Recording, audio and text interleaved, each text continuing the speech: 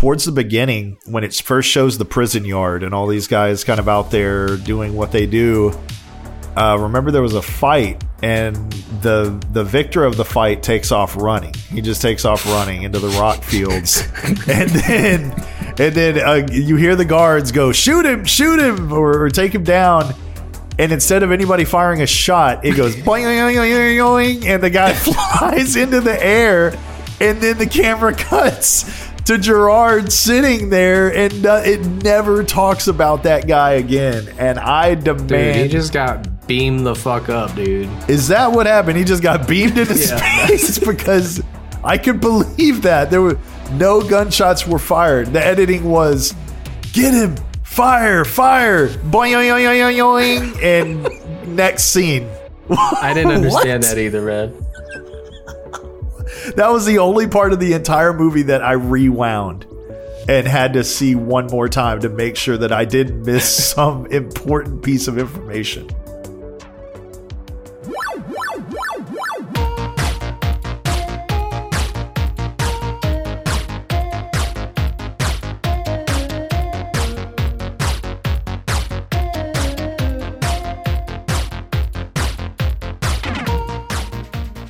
What's up? Welcome to Berries and Blades. Thanks for joining us for a casual conversation about video games. My name is Joseph, and I'm here with my friends Willie and Taylor, and we're just three regular guys wondering what the differences between a film and a movie are, but I digress. So what's up with y'all?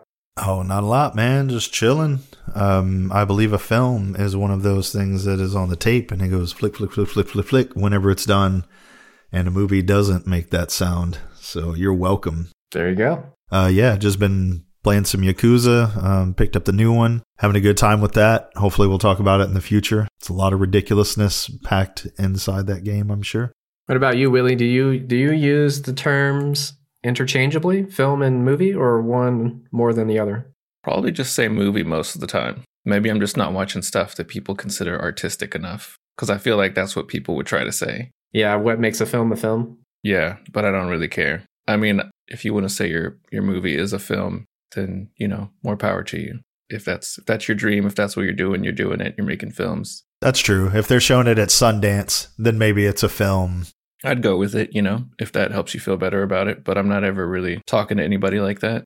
I usually say movie. I don't think I've ever said, hey, do you want to watch a film? Or even describe to someone, like, it's a really interesting film. I would have never said that, I'm pretty sure. I use the word film a lot, but I think I use both. I will definitely use the word movie for something that is like the one we're talking about today. Or, you know, like Grandma's Boy. Fucking love Grandma's Boy. It's one of my favorites. Oh, yeah. But I'd probably call it Grandma's Boy movie before I use the word film. I mean, the monkey coming down the stairs, though, with that the flying kick, you don't think that's film worthy? That's a movie? I mean, that's a great fucking scene. That was a great scene. That was hilarious. Probably one of the best in film history, right? Oh, yeah. Probably.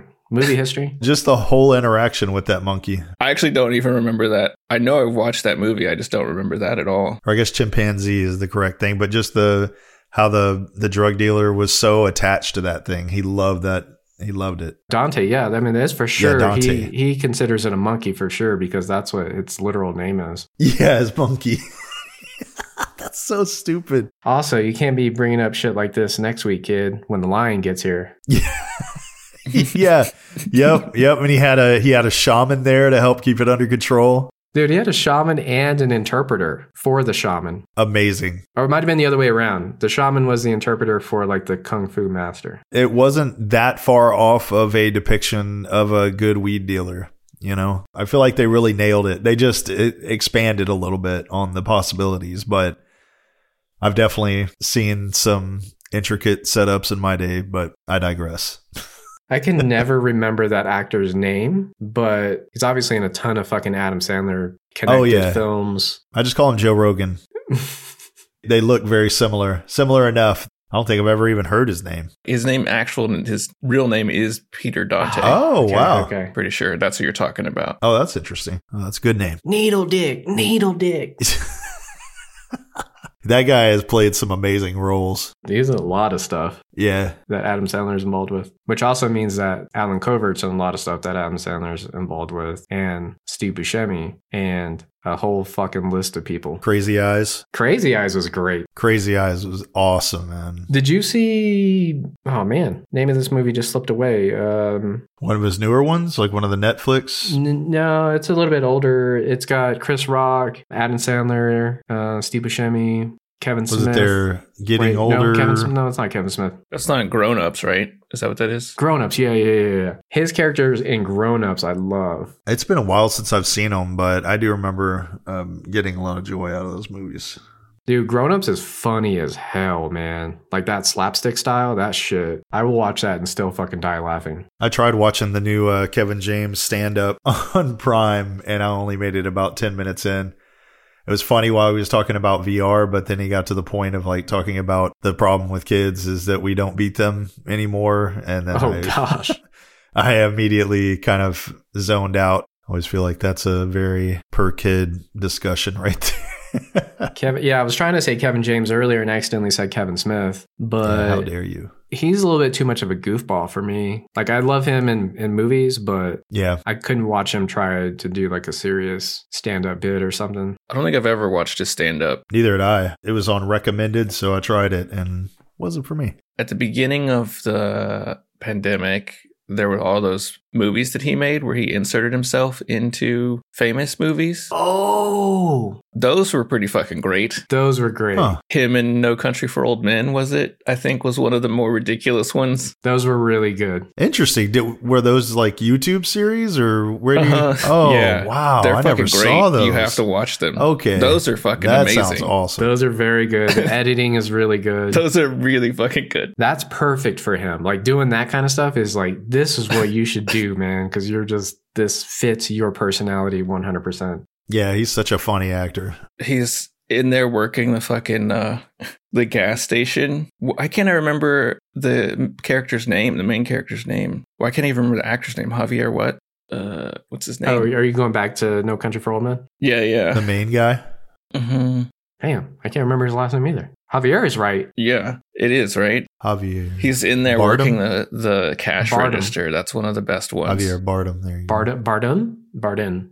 Cisco? Bardem. Cisco? I don't remember. It's close. It's one of those. His haircut played its own role in that movie. His haircut was for sure the scariest, the most frightening character. Yeah, it was in the casting for sure. You have to go find that scene and watch that with Kevin James working the counter when he's asking him. I pulled up a tab and I pulled up Kevin Smith pandemic videos, and that's a complete different thing. Okay, out of touch. Okay. Yeah, I'm going to leave these up for later. I'm definitely going to have to. Yeah, Willie fucked me on that one. Did I say it that time? No, but you planted the seed in my head and then I couldn't unsee it. Did you really put in Kevin Smith or actually put in Kevin James? Yeah, no, I put in Kevin Smith and it was a lot of way more serious videos that came up. Before we leave this topic of movies and go back to Adam Sandler for a second, Adam Sandler films, I heard someone talking about the film Leo the other day and how amazing it was, which is his like newest animated film. I haven't watched it yet, but people are like, it's really fucking good. I haven't either. It was okay. It came out at the end of last year. Is that the one where he's like a toad or like a lizard of some sort? A lizard, right. Yeah, he's a lizard, and Bill Burr plays his best friend, who's a turtle. Yeah. It was okay. It, to me, is one of those where they made a 2-hour movie, and they really could have made it a 1 hour and 20-minute movie. It starts out really cute and funny, and then about halfway through it, it just starts getting so contrived and lost in the writing and all of that stuff, where you start to have those thoughts of, why is this still going on? Clearly, we're only in the second third of this arc. What is going on? Why are we still doing this? Those kind of thoughts were going through my head. But it's okay. The animation on it and everything is beautiful. It's just like any other Pixar-esque thing that comes out right now. It's just using that cutting-edge tech and looks incredible. Willie, you said you haven't watched it, right? No, I haven't. No, I just heard someone talking about it like yesterday. Word. I was torn about watching it. I guess I shouldn't even say that. I almost watched it like a month ago. I was thinking about it, but didn't. But anyway, today's episode is about a mostly negatively reviewed film. Maybe I should say movie there, from 2009 called Gamer, starring Gerard Butler. It was a box office bomb, grossing $42 million worldwide against a production budget of $50 million. The IMDb user rating is 5.7 out of 10, and it's listed under the action, sci-fi, and thriller genres. Here's a description that's given on IMDb. In a future mind-controlled game, death row convicts are forced to battle in a Doom-type environment. Convict Cable, controlled by Simon, a skilled teenage gamer, must survive 30 sessions in order to be set free. I mentioned Gerard Butler plays the main character Cable. That's Cable with a K, by the way, because why the fuck not? And some other people in the cast are Michael C. Hall, Luda, Terry Crews, Kira Sedgwick, Amber Valletta, John Leguizamo, somehow John Delancey, and fucking Keith Jardine. Do either of you know who Keith Jardine is? I'd have to see him. Let me see here. No, not without looking him up. Though, I mean, I think I saw his name in the credits. Just because it was like just Mean Slayer or some shit like that, I think is what he was credited as. Exactly. Mean Slayer. He's a fighter. Yeah, he's a UFC fighter that was on season 2 of Ultimate Fighter like way back in the day. And that's how I've known him throughout all of his stuff, which he hasn't had any huge roles in the films that he's been in, but he's actually had a ton of fucking work. And I went through and I just looked at his listing on IMDb of like what he's been in, but I was drawn to all the characters he's played, like what he's been casted as. I just put together a list of the names that he's been casted as. So in Gamer, he's Agent Keith. Oh no, shit. I'm thinking about Keith David. Wrong person, wrong. Yeah, I can't even believe you didn't put Keith David on that fucking list. He's like probably I left him off. The biggest actor in this entire fucking thing. Oh shit, yeah. It's such a small role. I forgot about him. But anyway, Keith Jardine, not Keith David, both in Gamer, but Keith Jardine. Here are some names he's been casted as in other movies: Crab, Gust, Vern, Puck Beaverton, Moss, Reaver, Ripper, Duke, Goon, Pathfinder, Trooper, White Bill, Mace, Bulldog, Pike, White Bill, Chester, Old Scratch, and tow truck driver. Man, most of his names are only one word, yeah. Or one word, yeah, like very, very short. Did you see his face, Willie? Did you look him up? You know who he is? Yeah, I did. Because I remember that character in the movie, the Mean Slayer. Like, it's very obvious when he comes out holding, like, it's an LMG or something of some sort. I think it's the weapon off of the finals, like the last weapon that the big guy opens up. I think that was the exact same machine gun. His was like silver or white though, and the one in the finals is black. But I had never seen that gun before in the finals, and I thought to myself, what a stupid looking gun. I don't even want to unlock it because it's so stupid looking. And this guy comes up on a pile of bodies or something, holding one, blasting people with it. Oh, yeah. He looks mean, too. I mean, they got it right. He looked like a mean-ass Slayer. Yeah, he doesn't look like somebody I'd want to fisticuff with at all. But this cast, I think it's one of those things where when I look at the whole cast together here, it seems, I don't think I've ever said or felt this about any movie, but it is the most odd couple looking cast I've ever seen in my life.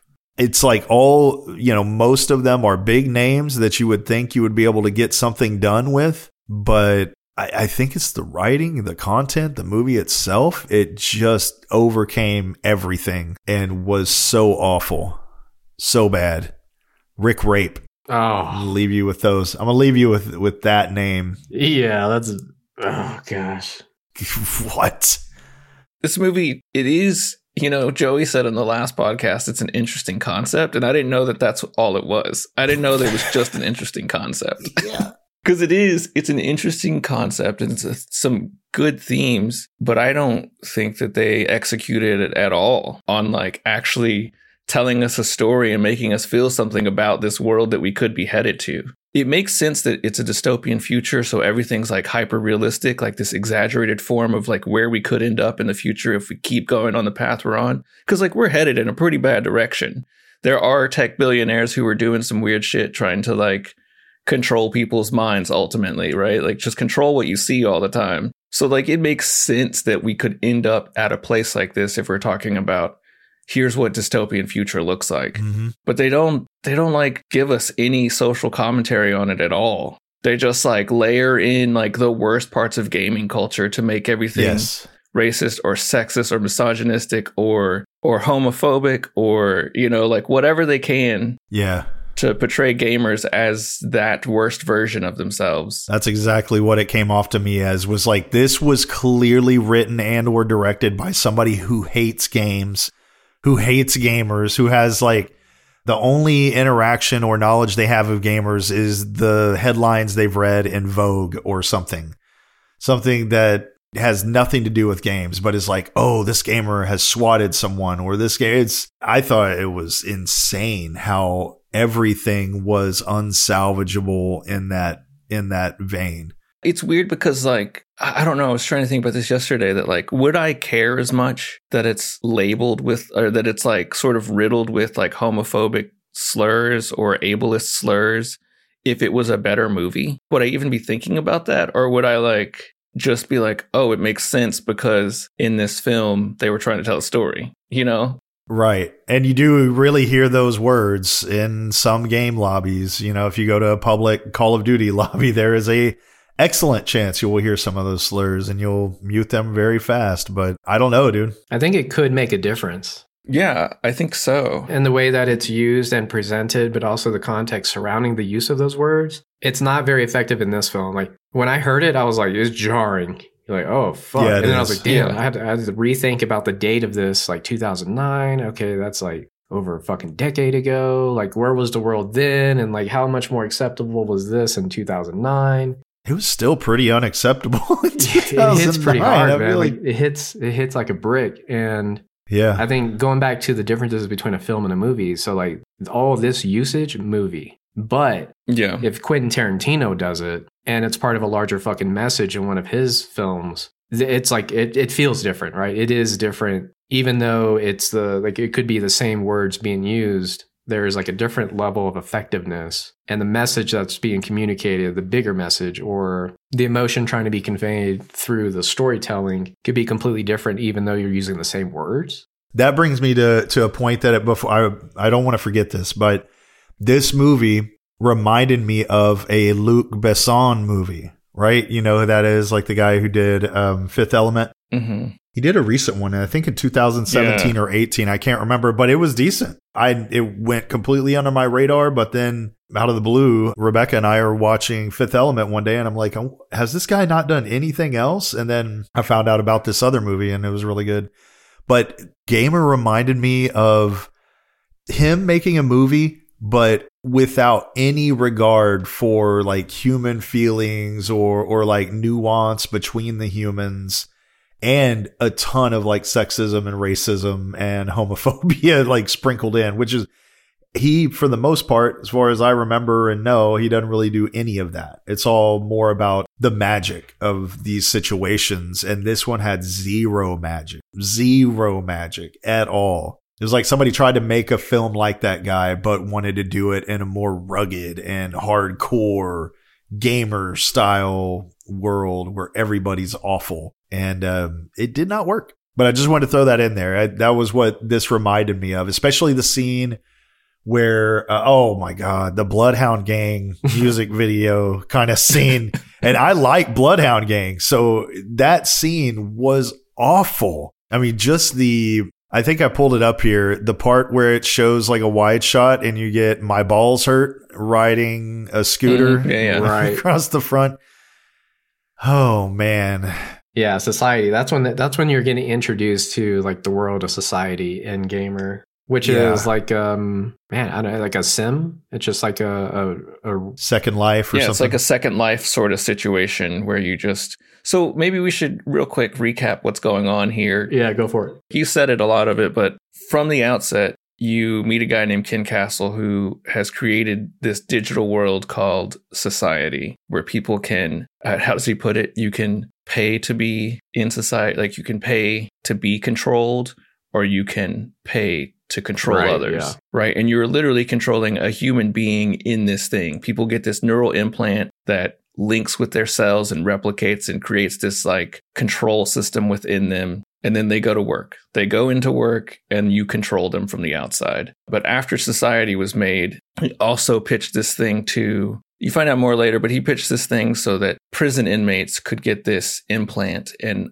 basically death row inmates could win the opportunity to get out of prison if they survive 30 sessions of something called Slayers. And it's like people paying, there's air quotes around this, like opt in to be part of the Slayers, and people pay to control them in a death match sort of thing. And the goal is to survive or get to the checkpoint at the end of the map. And if you survive 30 of those sessions, you get freed from prison, supposedly. But no one's ever done it. There's a little catch to that. There's also these people that they call genericons or something, I think was the term, that you go as a prison inmate, you can be a genericon where you get pre-programmed script that you run, and they just stick you in there. And if you can survive one match, you live. And so there'll be people just in there just walking around or going about their business, not participating in this death match that's happening around them, just trying to live for one thing, John, one session, and then get out. my boy John.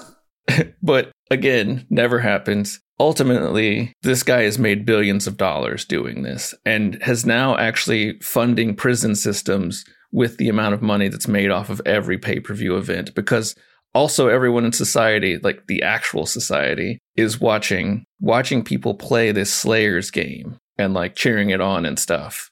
And the protagonist of the film is this guy Cable, who has survived 27 of the 30 matches when we first meet him to like get out of prison, and everyone's excited that he might do it. And of course, no one has any intention of letting this guy get out, so they like try to stack the deck against him. They throw a Terry Crews at him. I don't know if I've ever seen something look meaner than Terry Crews. And the like when they introduce him locker in this room movie, scene, yeah, the locker room scene when I think you can see the outline of his D, but it's terrifying. It's a terrifying moment when he's like, "You got girls on the outside? They're my girls now," or whatever he says is really terrifying. He's like, "I just killed someone. This is the blood." Yeah, this is Look, the Cable. blood. He's just playing with the blood on his hands. He's like, "Do you want to see?" He's back here. You want to see? And then the song. The most ridiculous part of that is that he starts singing fucking "No Strings on Me" from Pinocchio. Yeah, Right, that is exactly. fucking twisted. He called Lies of P DLC way back then. Now they have to have a Terry Crews DLC. There's no choice. I won't have it any other way. Terry Crews, he played a character called Hackman, the Hack Man. You know, you were talking about magic earlier, Taylor. I actually think John Leguizamo is probably the best acting in this entire fucking movie as Reek. Or not Reek, Freak. Well, that's a lot of movies that he's in. That's a lot yeah. of movies that Leguizamo is in. Like, that guy is just, there's a magic to him.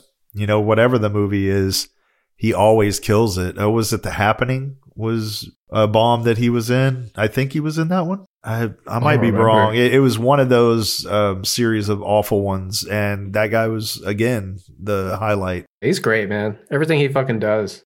He was pretty good, but he seems like ancillary to the story also. Oh, for sure. There's so many people in this movie who get like 10 minutes, maybe 5 minutes of screen time total. And it's just like, yeah, what happened to all those people? And some of it feels like it was cut. I will say, you talked about the year, like, oh, what year is this? Like, what kind of language is being used? One of the more shocking things was John Leguizamo dropping an N-word in his conversation with Cable and being like, what? Obviously, he was okay with this. He did it. But it's like, damn, what year did this happen in? Yeah. I was surprised he used that word just because it's so little dialogue to begin with. Exactly. Yeah. And it doesn't seem to even match the rest of his dialogue. So yeah, it definitely seems like that was one where they're trying to shoehorn in some sort of Tarantino moment or something. Like, hey, this stuff is hot, man. This is what makes it a film. Say this. And I mean, as an actor, a lot of times you're going to say it just because there's so much pressure and you're in a bubble on the set anyways, especially back then. So I also have a list of things. I want to make sure I touch on at least some of these. I just want to touch on one right now and ask you guys. Towards the beginning, when it first shows the prison yard and all these guys kind of out there doing what they do, remember there was a fight and the victor of the fight takes off running. He just takes off running into the rock fields. and then you hear the guards go, shoot him, or take him down. And instead of anybody firing a shot, it goes boing, boing, boing, boing, and the guy flies into the air. And then the camera cuts to Gerard sitting there, and it never talks about that guy again. And I demand... Dude, he just got beamed the fuck up, dude. Is that what happened? He just got beamed into space? Because I could believe that. There were no gunshots were fired. The editing was, get him, fire, boing, yoing, yoing, yoing, and next scene. I didn't understand that either, man. That was the only part of the entire movie that I rewound and had to see one more time to make sure that I didn't miss some important piece of information. Also, that's not a fucking prison yard, man. That's just like White Sands, New Mexico or some shit. Like, that was nothingness out there. Yeah, it was. I don't even know if they were doing anything. They just went out there to fight and Cable to sit down. I mean, they had some rocks piled up or something in a latrine looking thing. I don't know. The whole thing was confusing. I mean, it's trickery, man. Like this whole movie, like the opening 4 minutes, the opening combat scene, at least the Game of Slayers, it's like fast camera movement. There's like a lot of handhold shaky stuff, and they're like rotating the camera to get like this super action oriented shot. They're doing some like speed ramping and speeding up sections. And like, it's all just fucking the shit you would find on YouTube if you were looking for like 25 filmmaking tips or something like. Or if you're trying to have a seizure, dude, there were some parts of that. It was, what is it, in the middle or towards the end where they literally did some like white and black flashing seizure inducing shit. I'm surprised that I didn't see a warning at the beginning of the movie at all, because I mean, it was straight up like, it was like if you're a director and you're talking to your editor and you're like, I want this to give people seizures, and the editor's pay depended on it. He said, okay, I will make this give people, because I had like strange feelings when I was watching it. And I mean, I play the fuck out of games and movies and everything. I'm lucky enough to have never had a seizure or anything, but there was a moment where I said, okay, I got to like blink extended periods so that I don't get caught up in whatever this is. So we should talk about that for a second, because when this came up in the last episode, I had looked up Gamer because I was like, I don't know what the fuck that is. And then I was like, oh, what comes up when you look that up is Crank and Crank 2 High Voltage. I didn't know at the time, but that was because it's directed and written by the same two people. Oh.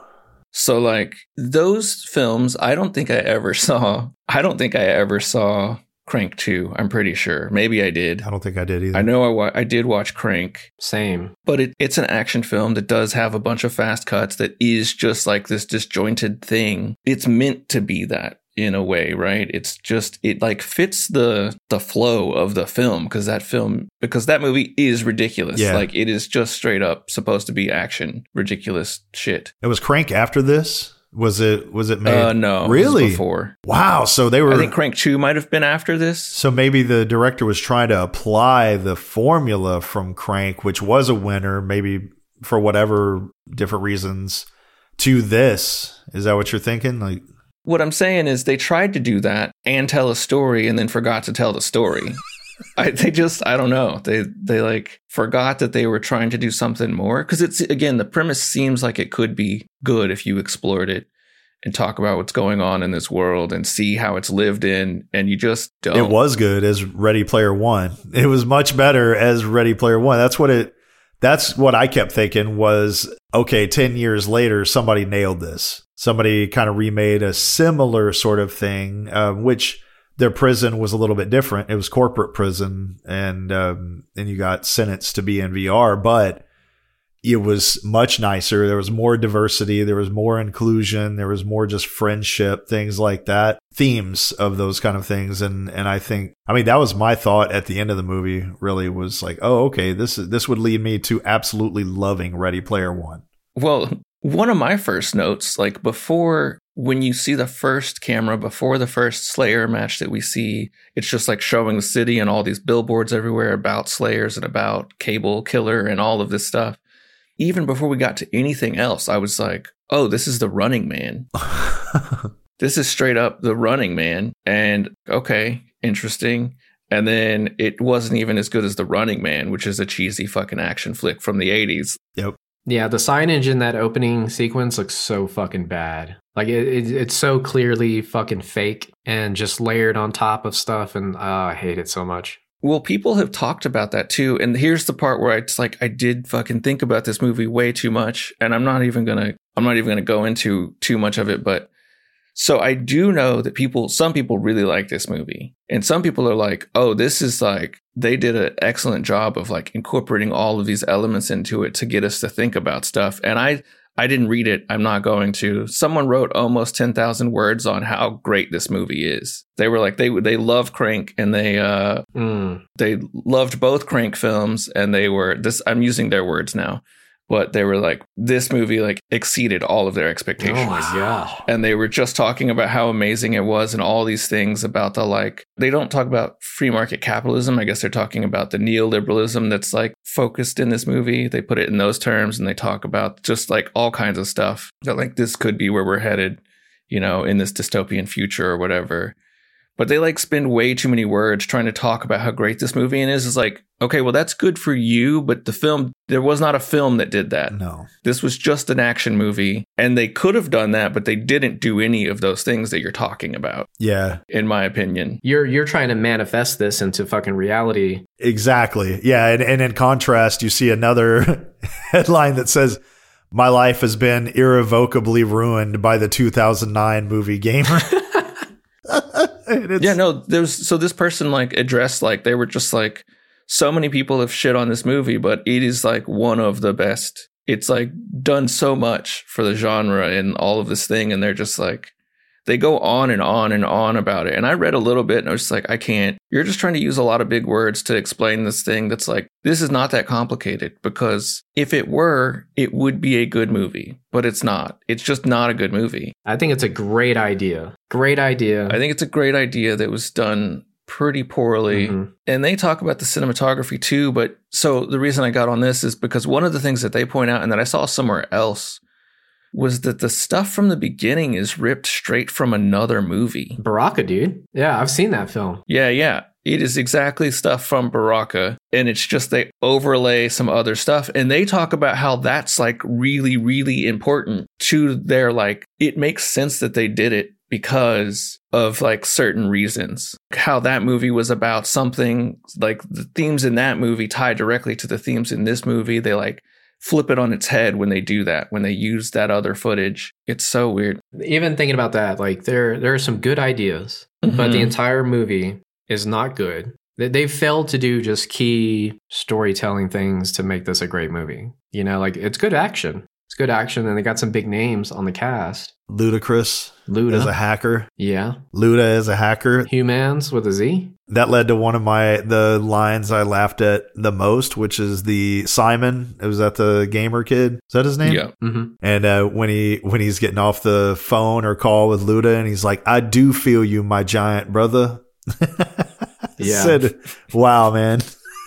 Wow. Right. Nowadays, if there was a line like that, you would have Luda responding with, "What the hell are you talking about?" or something. But instead, he was just like, let's do this. I thought that was ridiculous. There's so much about the Humans group that reminds me of F Society and Mr. Robot. They help Gerard Butler Cable get himself out of the game because it's a lose-lose scenario for him. Like he's not going to make it through 30 sessions. So they help break him out with the help of Simon, who's the 17-year-old that's controlling Cable in Slayers, by writing some software that can basically help him. What's that Jim Carrey movie where he the Truman Show his way out of Slayers? And then he shows up, right? He shows up at the compound for humans. And they're just playing arcade games and fucking air hockey. And it's the weirdest thing, like nonchalantly walks in. And that whole scene reminds me of the very first time in Mr. Robot that Elliot kind of goes to the arcade. I don't know if y'all have seen that series, Mr. Robot, but there's some weird little connections there that were happening in my brain. They had real arcades in there, though. Defender, Galaga, Centipede. Yeah, I did watch through the credits and I saw all of the like things that were credited at the end, and it's like there's a whole laundry list of things that were in there, because they have like an actual Atari in that room, I think, as well, with like Missile Command and asteroids on it, I guess. Mm-hmm. There's no payoff in this fucking film, dude. They tried really hard to help the audience form an emotional connection or realize an emotional connection between Freak and Cable. Right. And then they tried to do that by giving Freak like 5 fucking lines in the movie, you know? And they expected you to care about him. Yeah, and it just wasn't enough, man. Like none of us, no real fucking human is going to care after just that. No. But it's that like mentality of this movie, like it happens everywhere. Like with all the characters, all the relationships, they're never really formed. So there's no like emotional draw. Even Hackman, even the way that he kind of met his demise was almost like, okay, now it's time to move forward in the story. Just kill him very quickly and dispatch him after he was such a big part of it, which, you know, I guess it's just choices. But when all of those choices add up to be such a crummy end result, I think you find yourself forced to want to analyze it a little bit and see what went wrong. Why did you do this? How did you do this? I'm coming back to this just in case we don't. But 2.5 minutes in, there's a teabag. Right. Which literally the first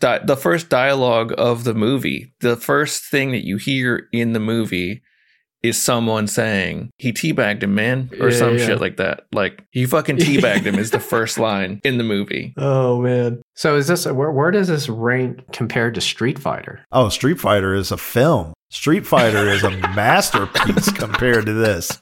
Are you kidding me? Like Street Fighter is the opposite, where it seemed like they went with way less of a budget. I don't know. I don't even remember what the budget was for Street Fighter. It could have been more, but it just seemed like they did a lot more with a lot less on Street Fighter. Yeah, yeah. Like you said earlier, it had an insane cast. I mean, every single one of the people on the top of the cast, you've probably seen in something and enjoyed, if not multiple things or many, many things. 35. How much? 35 million for Street Fighter. Okay, so what was that? 5 million less? And Street Fighter, I'm sorry, Street Fighter was 3 times better than this. Maybe 5 times better than this. 7 million less than what this movie cost. And 5 years earlier? No, wait, shit, 15 years earlier? Yeah, 94, right? I think. Because this was 2009. I will say the FX on Gamer was okay. There were definitely plenty of good kind of gory fighting and death scenes and the guns blasting people's arms off and heads and shit. Like that was pretty good. It's brutal, man. I could definitely see it is brutal. Like that's what they were going for. It's like ultra violence. Yeah, which I'm not even into, but I can at least respect it in that the FX people did a good job. They made the bullets flying out of the guns, like the tracers and all that, looked really good and like kind of gave you the feeling of just a really visceral, violent interaction going on. I mean, that's half that fucking 42 mil right there. Probably. It did the action stuff well in a way. I don't like that kind of editing, so No, me neither. there's that part, but whatever, they did their thing. And then they just half-assed everything else. Mm-hmm. Like they were depending on that to carry it all. Which is weird because it's like, I think that's the part of the movie that actually, like, it's not upsetting, but it's just like makes me not care, is that it feels like they were trying to tell an important story or like share some important piece of information about here's what dystopia could look like in this new world that we're headed towards, right? While like glorifying violence in their own movie, right? But the only thing to actually like about this movie is the violence and the action. Yep. So like they tried to say a thing and then made a movie about the thing that they hate or that they're trying to like write. Mm-hmm. And they just didn't actually ever tell us anything of value. There was no follow through, man. I think it's kind of what you said earlier. It was them trying to say something much larger and to paint a bigger picture, but it just got all boiled down to the action stuff. And like, I feel like at some point they're like, hey, we need to figure out how to turn this project around. Like this is going down the drain. We're not going to be able to do what we thought we were. So now let's just pivot. Let's pull all those fucking action scenes in. Let's make Terry Crews look as fucking mean and mad as possible. And let's turn this into an action movie that can maybe help us break even, which they clearly did not. I just wonder if they care about that at all. You know, because like those two writers together have done, you know, they did Crank and Crank 2 and this movie. And there's another movie that I've never seen that people talk about called Pathology. And Jonah Hex was the last thing I think that they did together. And maybe they just did the story. They didn't actually direct it. But none of the things they did are reviewed well. Mm-hmm. Like they're all like 7 or below. And most of them sit like around 5 or 6. So it's like they're just, I don't, obviously they've made like 5 or 6 movies together or whatever it is. So congrats to them. But I don't think that means they're good at it. And you're probably right. They don't care. Like, these are just the kind of movies they make. Yeah. And maybe some of the others were profitable, and this is one of the few that wasn't for them. But clearly it's not a blockbuster. It was not. Should we talk about some of the performances? Like, I'm thinking specifically Michael C. Hall was absolutely over the top in the worst way ever. I mean, that whole fucking, like, I don't know if I'm getting the music genre right. Maybe jazz. Oh, the West Side Story style. Yeah. That scene I did not understand, man. I don't know if that was just him dancing to give the dance crew, to show control, to show that he had control over the people in the room. Yeah, he was a marionette or whatever you would call the puppeteer, I guess. The puppet master there. It But that just seems like such a weird decision. was so bad, dude. It was so bad. I mean, Gerard Butler's fine. I mean, he seems like Gerard Butler and everything, that 300 and Olympus Fallen and all that kind of shit. Yeah. Yeah. John Leguizamo, I think, is probably the best performance in the whole fucking thing. Maybe John Delancey, even though he has like 2 fucking lines. Yeah. Ludacris is fine. Yeah, Ludacris did what he always does. He's popped in there and was cool, like added some flavor to it. None of his parts were bad. It was about what you've come to expect from Ludacris, even on like social media and stuff. He just pops on and says something and looks cool as hell and moves on. I think he's good, man. Like, like between him and like T.I., I'm going Ludacris all fucking day. Yeah. Or like Common. Common's amazing. Common, Ludacris.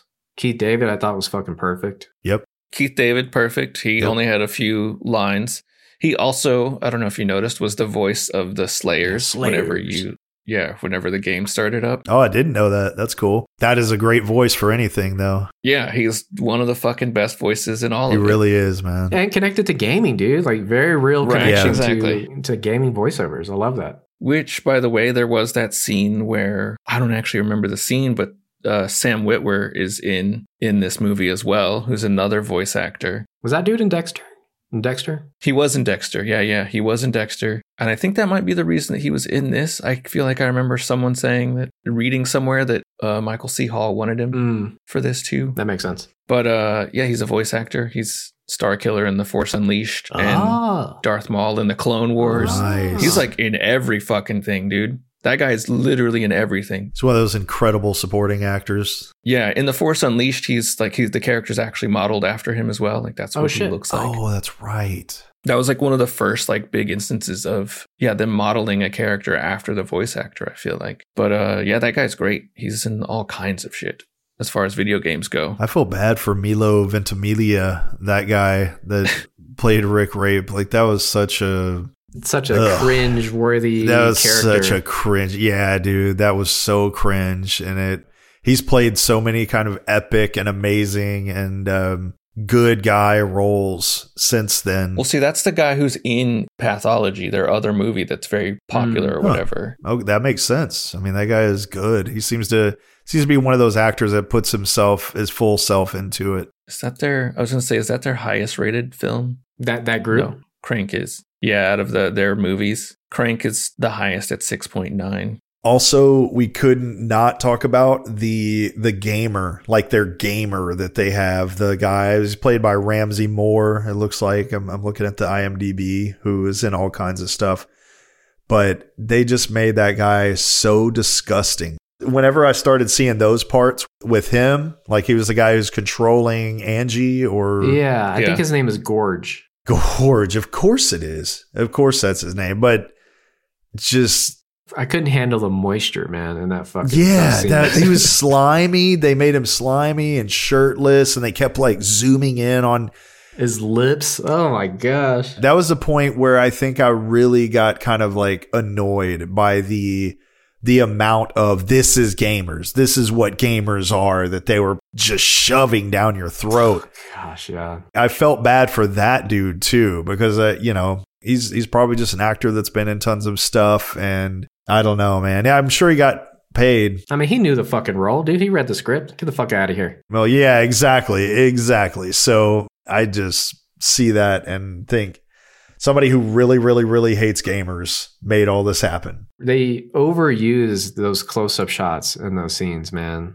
Yeah, Ren and Stimpy style, like zoomed way too Grotesque. far in. You could have done that twice and not 5 times. When the tech support showed up, I'm not gonna lie, I did chuckle a little bit when the suddenly looks up.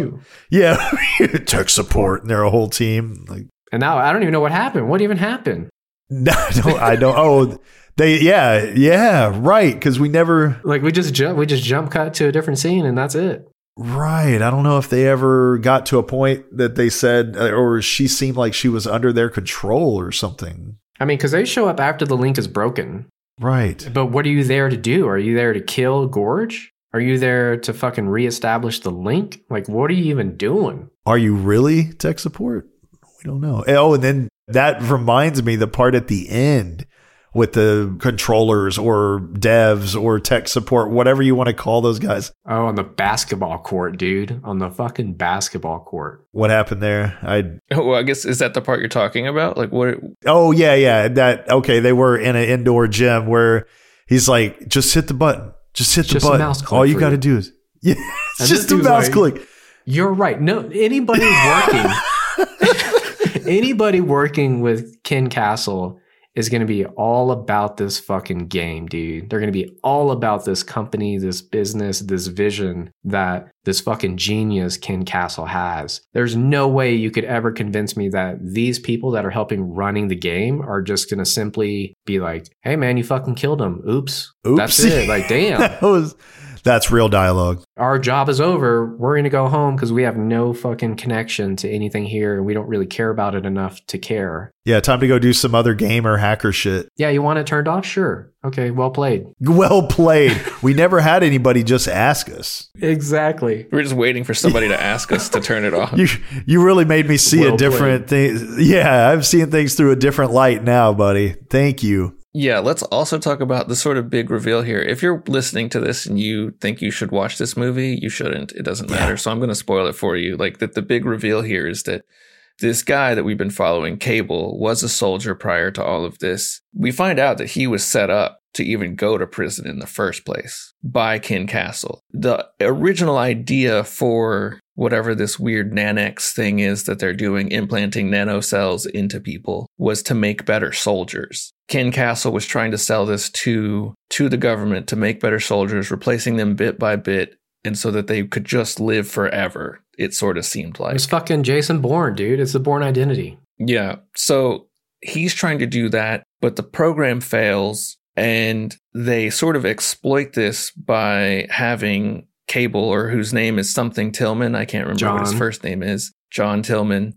They have him kill, is it his captain, his lieutenant, his something else, like a friend? It's just a friend, dude. That's like in the program with him. Yeah, who's also in this program. They make him, we learned through Ken Castle, like controls Gerard Butler, controls Cable, Tillman, and kills his friend in some interrogation room somewhere. And that's what gets him thrown in jail. And they make the friend like the nicest character in the whole movie. The friend, Johnny Whitworth, he just seems like such a likable guy whenever they finally show that part. And they just kill him.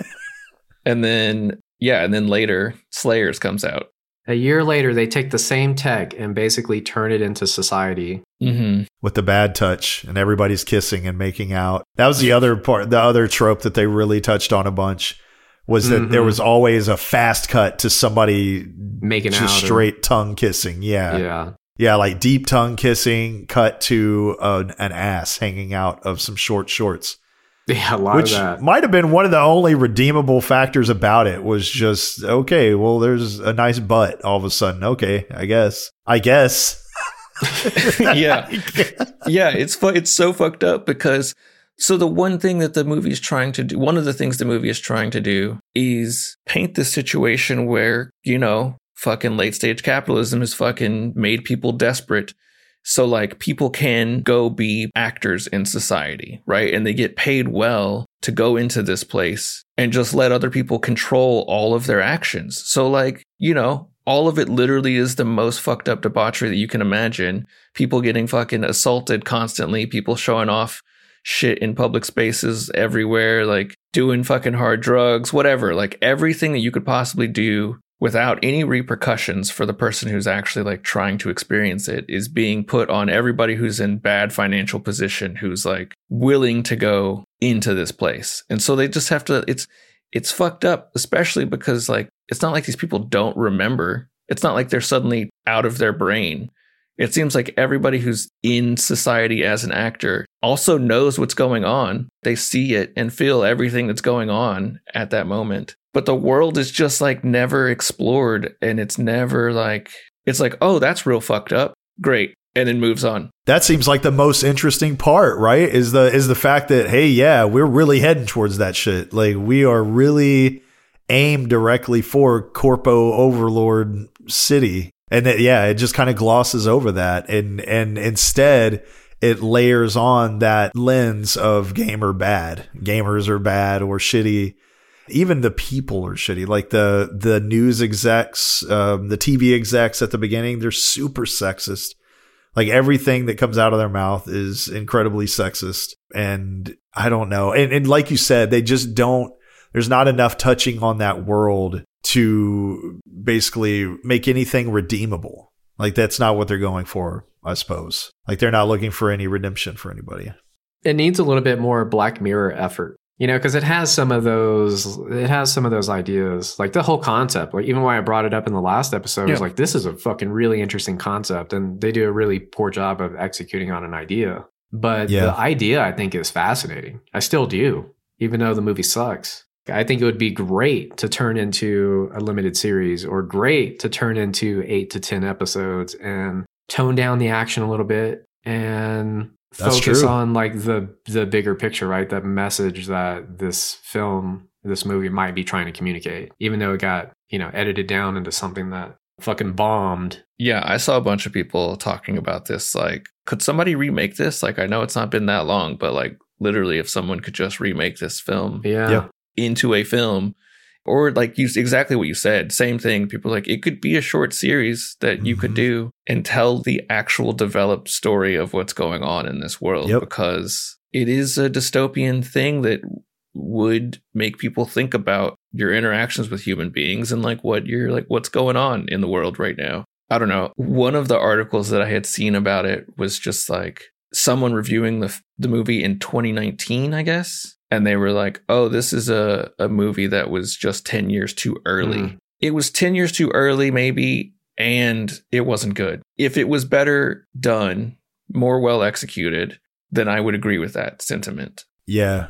And I think it just has to be somebody else. I just don't think the people who did it, I don't know that they would ever do it justice. And that's just based on their other movies. They just care about action more than they care about anything else. I don't think this movie was ahead of its time by any means. I just think they did a poor job of bringing it to life. But I don't think it's ahead of its time. I think it could have totally fucking worked in 2009. Yeah, and it would have made twice as much money that it cost them to make if they did. If they pulled it off well, which they didn't. Yeah. This kind of just dawned on me a second ago, but there are some parallels with Cyberpunk, the story and the whole situation in the game Cyberpunk, where like you're cybernetically altered humans, and there's these things called brain dances in Cyberpunk where you can like literally experience this kind of like VR world and see memories and stuff like that. That came up in Gamer, where they somehow had the technology to like visualize his thoughts and his memories, which is how you find out that King Castle was controlling Cable, and that's how he killed Scott. I think his name is Scott, his friend. Scotch. His name was Scotch. Scotch. His name, funnily Scotch enough, tape. though, his name was, no, funnily enough, you said Scott. His name was Travis Scotch. Oh, yeah. That was his name, which is maybe why you thought it was Scott, but it's not. It's Travis Scotch. Yeah. Okay. Anyway, there are some interesting kind of parallels to Cyberpunk that, obviously it's a better take on this kind of world. I don't even know where I'm going with that anymore, but besides just saying that just kind of dawned on me that can kind of see a connection there. In the other big reveal that this movie is trying to do that happens towards the end, where you find out he was controlling Cable, was that Ken Castle has been getting these same nano things, whatever, implanted in him this entire time. But his body is sent to transmit controls to other people, not receive them. So he can control anybody, even if they're not in a gaming environment. So the big showdown at the end is Cable fighting this guy who has control over his body so he can't stab him. And ultimately, what's funny is I think that the way that he kills him in the end is good, in the sense that he's like, don't think about this knife stabbing right through your head. Like, he's trying to like get him to think about the thing by saying, don't think about this thing. Yeah. And like, it makes sense, right? It's a nice little twist on that. And it's just like, man, this movie could have done so much better with its material, and it just didn't. Mm-hmm. Yeah, even that ending kill is good. And you think about what the villain's motives in this, just to be like in control of everyone. Again, also dystopian future. Taylor talked about like, you know, having a media mogul like be in charge of everything, wanting to control everything that you see all the time. And like, yeah, that's what this guy is doing, and he's successful at it. And it is a fucked up dystopian world. It's just so sad that it's not good at doing any of the groundwork or storytelling that it needs to do. Does Ken Castle drive a truck that looks like a fucking polygon? Yeah. No, but can we talk about that for a second before we wrap? That Cable at some point says, somebody asks him what he needs, and he was like, I need to get drunk. And he drinks a fucking full bottle of alcohol that he has in his vest when he like suits up to go to the Slayers match. And in the match, when he's trying to break free, he finds a truck. He likes looking around in the parking garage, sees a truck, and is like, that's the one, and goes to the truck and vomits into the gas tank. He opens it up, he looks at it, and you can tell that this car, it says, just to make sure, so you know the science is legit, it says, this one runs ethanol only. Just to make sure, if you were going to argue with this film about anything, you understand that this is an ethanol vehicle, which is basically alcohol, right? So he takes all the alcohol he downed and throws it up into the gas tank, and then pees into the fucking gas tank so that he has enough fuel to start the car up and go. Yeah. And it's like, are you fucking kidding me? Science, dude. They wrapped up all the loose ends with that little move right there. That label there was absolutely what they needed to fend off all the scientists of the world. Definitely any criticisms of the film can be debunked with that. The fact that he was immediately drunk when he enters the Slayer match after chugging that bottle of vodka. I was wondering about that. So there's two things there, right? He hasn't drank in a long time, right? Probably. He's in prison. Yeah. So maybe. Sure. But I also think that there's something about the fact that he's not in control, or he's control of his body for the first time in a long time, which doesn't make any sense. Because when he's not in the game, he's in control of his body already. But he makes a comment to Simon, who can hear him, the controller. He's like, how do you do this all the time? Like, how are you controlling me all the time? Like, this is really hard when you have to do all of the stuff. It's like, you were a former soldier. You do live in a real world that you have to walk around in all the time. And suddenly right now, you can't walk on your own 2 feet somehow. I can't tell if you're trying to tell me that he's too drunk to do it, or now that he's not being controlled, he doesn't know how to control his own legs moving. I assumed it was that he was drunk and just bad writing. Yeah. There's so much that you literally just have to tell your brain, turn off for this, stop worrying about that, because otherwise you could pause this movie every 20 or 30 seconds and completely reflect on what you just saw, and it's going to be a bad time. Right. I thought they were trying to communicate that he was too drunk to control his body. But back to the ending, when you were talking about the ending and how it was like a little bit of, there's some mind games happening, right? Where I'm going to say the thing that you shouldn't be thinking to get you to think about the thing you don't want to think about, or that you weren't even thinking about. What makes that scene work so well is that Simon, the gamer, the kid gamer, comes back into the mix, and he's really the person that is planting that idea in Ken Castle's head, because he's essentially controlling Cable and getting him to say it. Yeah. Which is cool. Like, that's cool. Like, this whole setup is a pretty badass way to end this confrontation between Cable and Castle and overcome the fact that Castle has control over Cable, when not realizing that, oh, Simon can still control Cable as well. And now you just got fucking played. Yep. It's kind of cool. Yeah, I like it. Yeah. That's also another sort of tragic thing about this, is that I don't know if it's tragic. It's just that kid is completely also underdeveloped. He's also really easy to hate because he's a piece of shit. Yep. Yeah. All the stuff that he's doing in his room, which is a cool room, I guess, by the way. Like, if we live in a future where you just have a giant cylinder you can go in that's nothing but TV screens everywhere. Cool, I guess. Yeah, he had like 18 porn tabs open. And he had like a whole part dedicated to porn.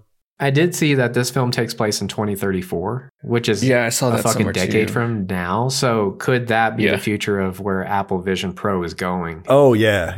Because Vision Pro is already being described as like the holodeck. You know, like it's the holodeck come to life. So I could definitely see the timing on that not being too absurd. We just have to get rid of the device completely. That's the way it'll go. As soon as enough people's necks are, getting big lumps on one side, and and everybody starts like cratering from these headaches that they're causing. Like, it really is going to be a crazy next frontier with that tech, just because it seems like even the people that are using it heavily are like, "Ow, this hurts. My neck hurts, my face hurts, my eyes hurt." I see people posting, "What are the best eye drops?" Because I'm not blinking enough. No, it's just exactly where we're headed. We're going to live in a weird simulation. Now we got to find somebody who's, also, I don't want to talk about this dude, but we also already have the Neuralink thing happening. Yep. So who knows? Maybe we're close to it already. Yeah, we're probably closer than we think. It's such a poorly done movie. Again, good premise, terrible execution, in my opinion. Yeah, same. I mean, the whole world, it has a 29% tomato meter, 39%. I think I agree with that one. There are some people who are fucking showing up for this movie and just being like, it's amazing. And I don't think I can force myself to read this nearly 10,000 word thing. But I might at some point. But I think those people really are just putting on their own lens for this thing that you could do. You could analyze every second and just be like, this is a really good topic to discuss. And I think that's the point. It's a really good topic worth discussing, but this film didn't discuss it. It didn't give us anything to talk about other than surface level stuff. And it's like, okay, great. It's another action film with way too many fast cuts. Yeah, and you know what? Like a person that wrote that 10,000 fucking word essay or whatever it is, they're focused on everything but the execution of it. It seems like, right? You're focused on the concept and the intention. You know, maybe if the intention is correct in the way they see it, but you have to consider the fucking piece itself. You know, you can't overlook this half-assed execution of an idea that's probably really good. And it is connecting some really interesting dots. And, you know, it's a really interesting observation. And we can analyze it and break it down conceptually. But you still have to analyze the fucking piece itself and the way that it's presented and delivered. And I feel like that take is completely ignoring the final works, you know, the final fucking product. Yeah. Because we can fucking do that all day about any fucking thing. If we just bypass all the fucking visual stuff or the way that it was edited down from like a unique idea and then fucking washed out to fucking trash. Yeah. I think my official review would be a 29, right under a 3 out of 10. So it's technically actually a 2 out of 10.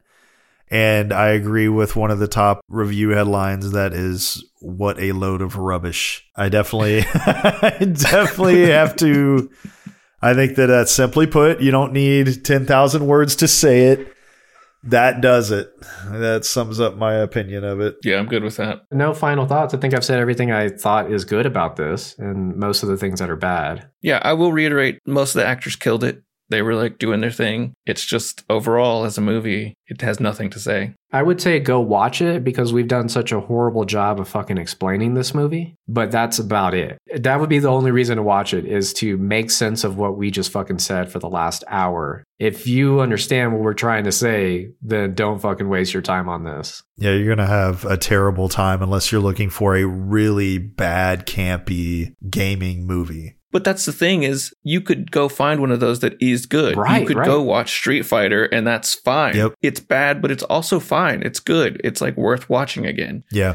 And this movie tries to do more, and that's the failing of it, is that it tries to do more but just doesn't. And I don't know what their actual, I don't know if they were trying to say more, or they were, like Taylor said, they're just trying to paint gamers in like the worst light, because that could also just be it too. That's what I got. They never, I mean, maybe a little bit with Simon towards the end. Did he redeem himself a tiny bit, but that was all it smacked of to me, was that gamers are bad. Gaming is bad. We're going into a society that's all games and it will be bad as well. And if that's your thing, then you might actually get a little joy out of it. But that was not for me. I'm looking forward to, I think the next movie we do one of these on should be either one like Street Fighter that's hilariously bad but still great and rewatchable, or just something that's amazing. Maybe a contrast to this one. I mean, shit, you were talking about Ready Player One earlier, man. That movie I think is fucking brilliant, dude. I love Ready Player One. Yeah, absolutely. Yeah, I do too. Willie, I was tempted to fucking reach out to Vic and try to get him on this episode about Gamer. Yeah. But this is too much of a last minute idea. And I also don't really know if he's really, truly interested. It seemed kind of like halfway interested. Okay, cool. Yeah. If you listen to all of this fucking nonsense, we really appreciate it. If you managed to get through this one with us, thank you. Thank you very much. If you got through this one, for sure. Thank you. Yeah, thanks a lot for listening. Let's boogie woogie rock and roll. Oh, we didn't even talk. Did we talk about that during this? No, I think that was before we started actually officially lines. recording. The most ridiculous line. What you meant to say is rickety dickety do. No, I was using the one he uses at the end. Oh, he does say that at the end. It's when he takes his shirt off and like looking kind of ripped on the basketball court when he's about to, he's about to he's about to handle Cable while he's controlling him, but he takes his shirt off. He's like, "Let's boogie woogie rock and roll." I was like, okay, let's fucking do it. That guy is so over the top for this. And again, he does a good job of it. But yeah. Yeah. Anyway, we need to get out of here. It's too much. I'm going to put this movie far, far behind me and forget all about it now. Later, y'all. Peace. Rickety dickety do. Berries and Blades is an independent podcast created by Joseph Bullard, Willie Garza, and Taylor Garrett. Thanks for tuning in and consider subscribing if you enjoyed listening to this episode. You can also support us by telling your friends about the show, and we hope to see you in the next episode of Berries and Blades. Until then, thanks again. The most ridiculous part of that is not that he says rickety dickety do. It's that he says, we had that shirt on shirts back in 2010. It's like, what the fuck do you mean we had that on shirts?